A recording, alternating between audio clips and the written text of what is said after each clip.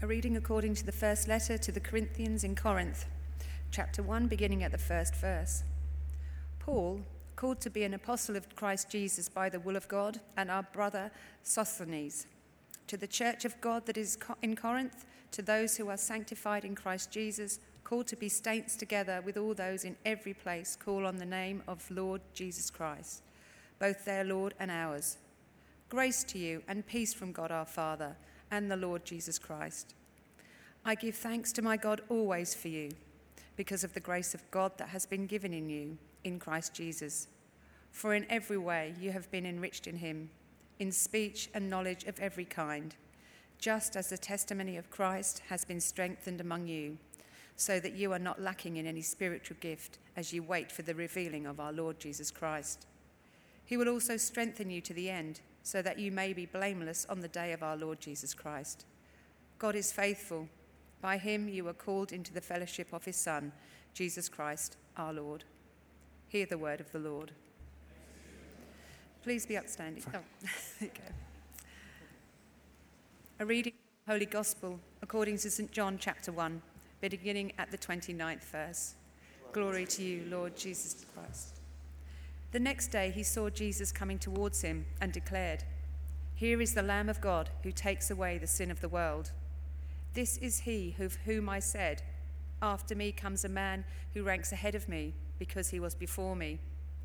I myself did not know him, but I came baptizing with water for this reason, that he might be revealed to Israel." And John testified, "I saw the Spirit descending from heaven like a dove, and it remained on him.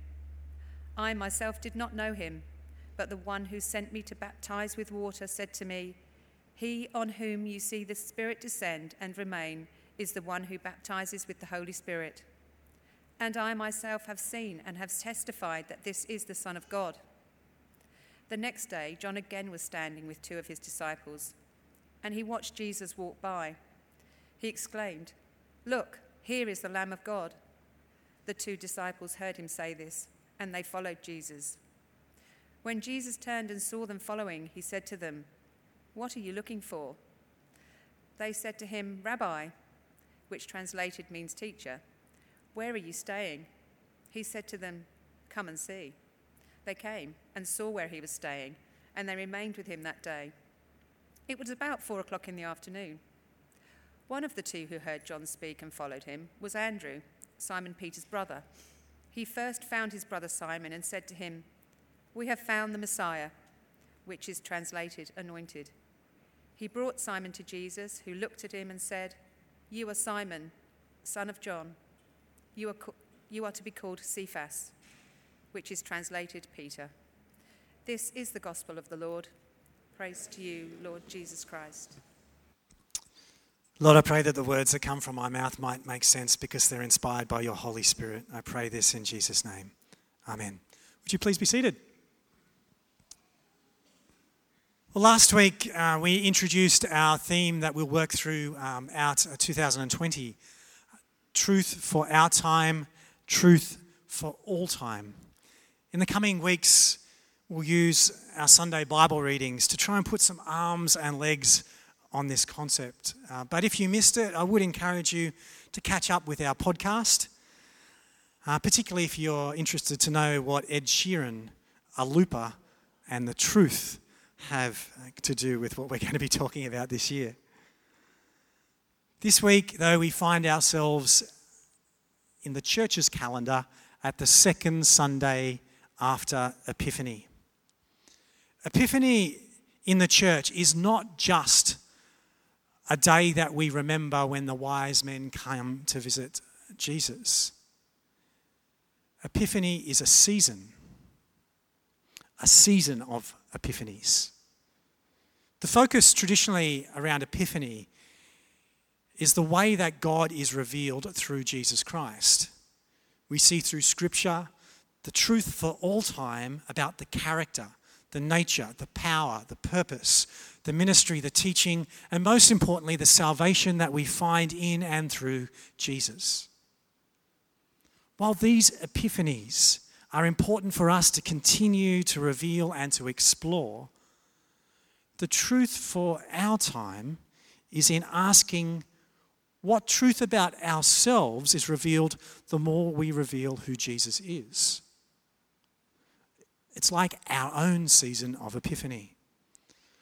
Last week I went light on the focus on Scripture in order to try and help understand more fully the direction that we're going to try and take this year. But my intention throughout the year is to encourage us all to dig further into Scripture than we have ever done before.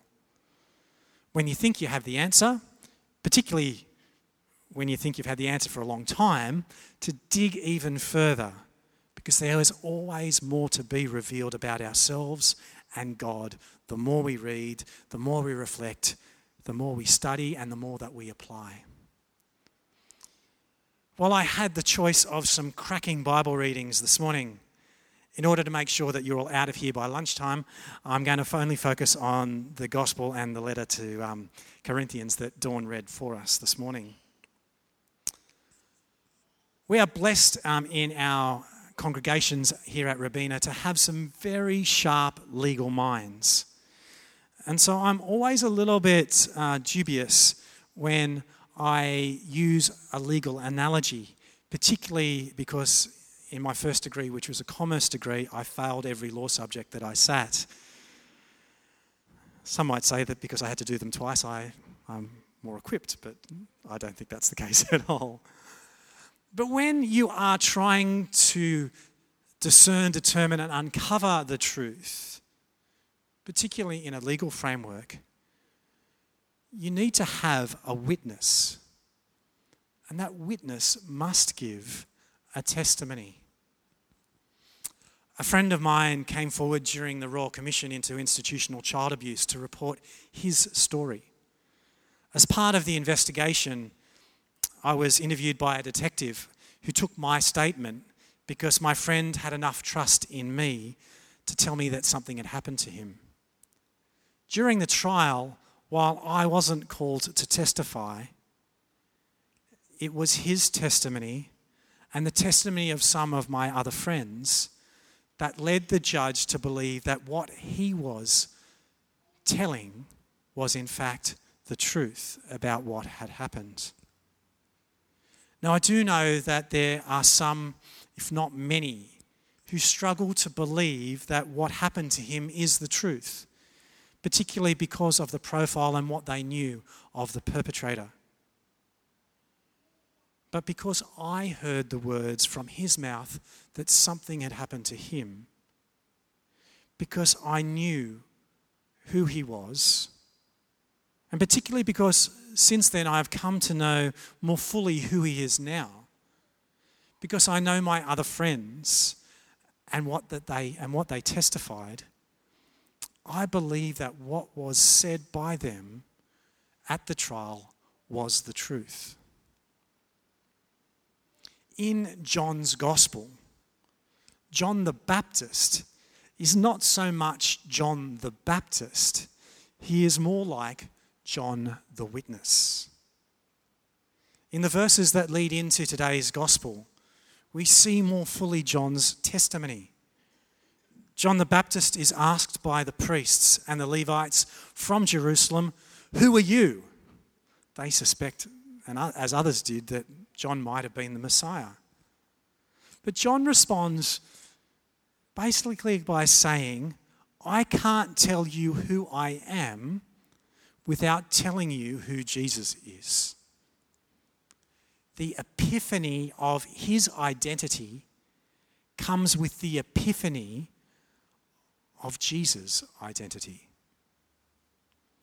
Amongst those who hear the testimony of John the Baptist are Andrew and another of John's disciples who we don't know the name of this disciple. When they see John the Baptist point to Jesus the next day, they are drawn to Jesus. Not because Jesus is over there, but because they knew John and they had heard John's testimony.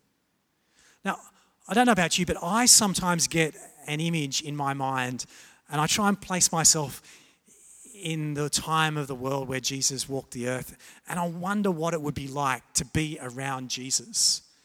And in my mind, I imagine such a magnetic presence and personality. The profound words of teaching that really pull you up short, the miraculous acts of power. And in my mind, that seems to explain to me why all the crowds flocked around Jesus. But at the beginning of John's gospel, we see something else. We see that not only have two of John's followers led to Jesus, not by Jesus' presence himself, but by John, one of those, Andrew, then goes and witnesses and testifies to his brother Simon, who becomes Peter, and Andrew draws Simon to Jesus. Is there a truth for our time in the truth for all time that's been revealed here? That despite the revelation of Jesus being Jesus, people are drawn into relationship with Jesus through the witness and the testimony of others. I do know stories of people who have just picked up a Bible from their bookshelves and started reading it, and over time have come to a powerful relationship with Jesus. I also know stories of people who have had personal and profound encounters with the risen Christ, and that encounter has changed their life. Some years ago, I did the funeral for a Jewish woman who was the mother of one of the members of our church, who had an apparition of Jesus while she was in a concentration camp during World War II and became a Christian, or as they term, a Messianic Jew. I don't know whether you can get any more miraculous stories than that. But those stories are only isolated incidences compared to the countless stories that I have heard of how people have been drawn into a relationship with Jesus through the witness and the testimony of somebody that they knew, or they've come into contact with. And through their sharing of what's happened to them, they have been drawn to their own revelation of Jesus. When you think about it, that might seem a fair bit of pressure to put on people like you and me. Well, the truth is, it is. And we have to ask ourselves, can we handle the truth? Paul, writing to the Corinthian church, also highlights the importance of testimony. For in every way you have been enriched in him in speech and knowledge of every kind, just as the testimony of Christ has been strengthened among you.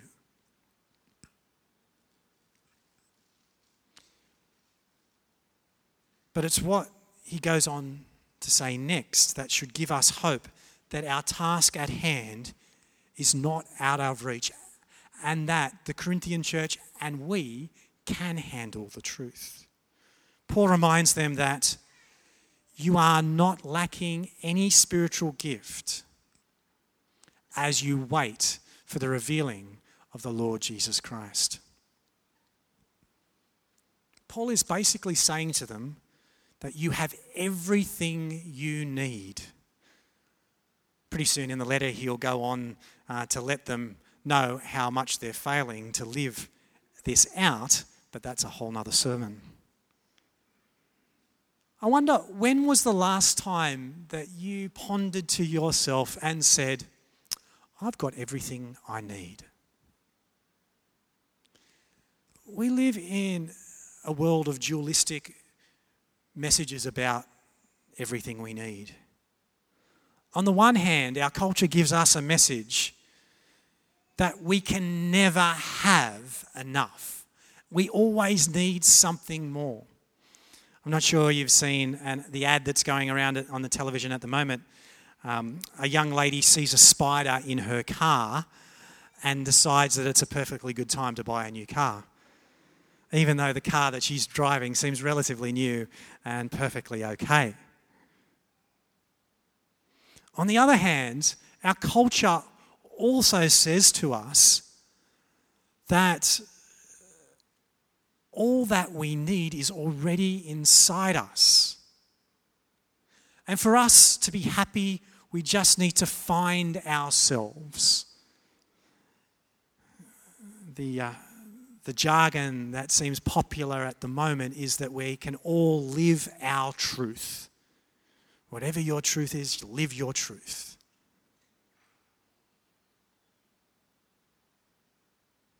But the truth for our time and the truth for all time is somewhat different.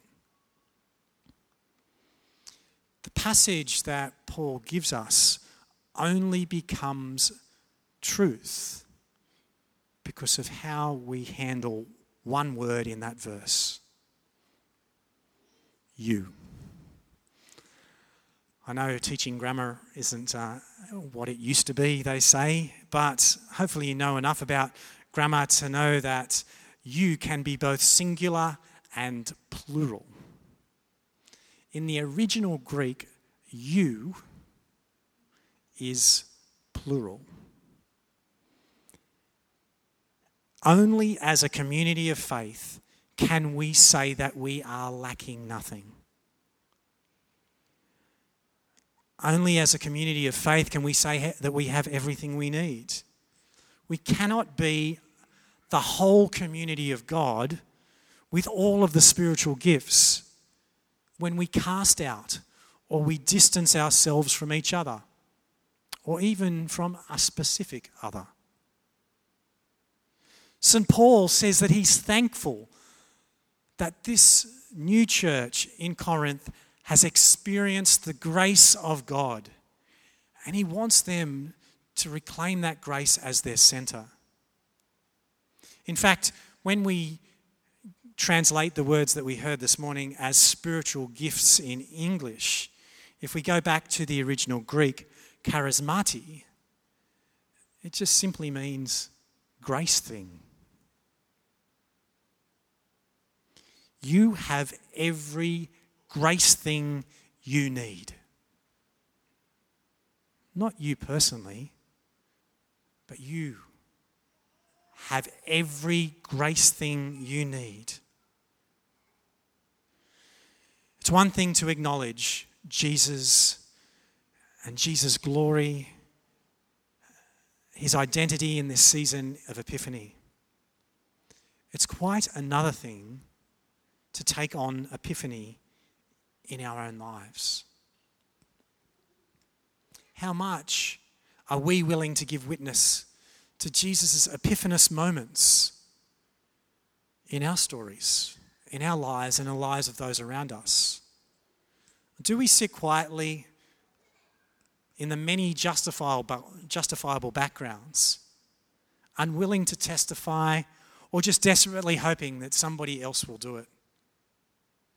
Deciding to let our role reside in observation rather than risk pointing to the places and the moments where Jesus truly reveals who Jesus is. Do we have the courage to ask, who do we need to be because who Jesus is? And this is what John the witness implores of us. Believers willing to confess in whom we believe and why. Believers willing to point to the truth. Believers vigilant in seeking out where and how we are called to say, behold, look, there is Jesus. The good news is that we just don't have to dress ourselves in camel hair and start wandering in the wilderness and eating locusts and wild honey to do those things.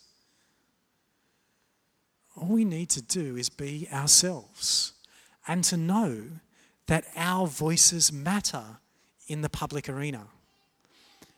They also matter amongst our friends, our families, and our colleagues.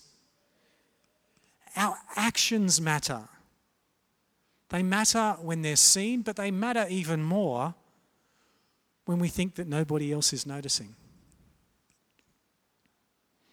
What we wrestle with in this place, in our private devotions, in our small groups, in our conversations over coffee,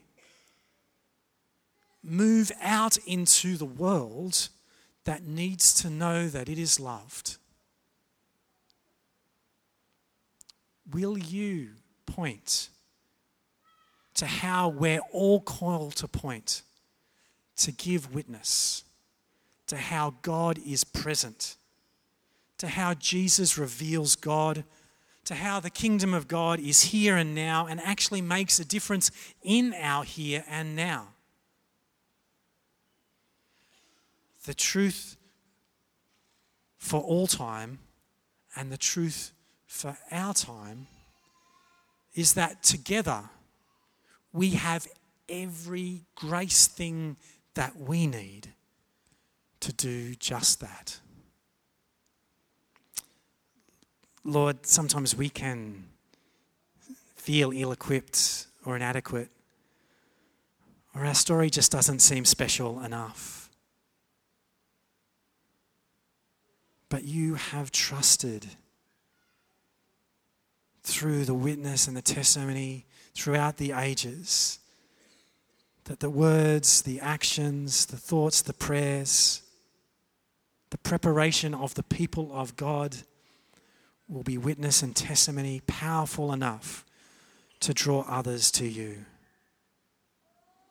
We thank you for the personal and intimate encounters that we can experience one-on-one with you.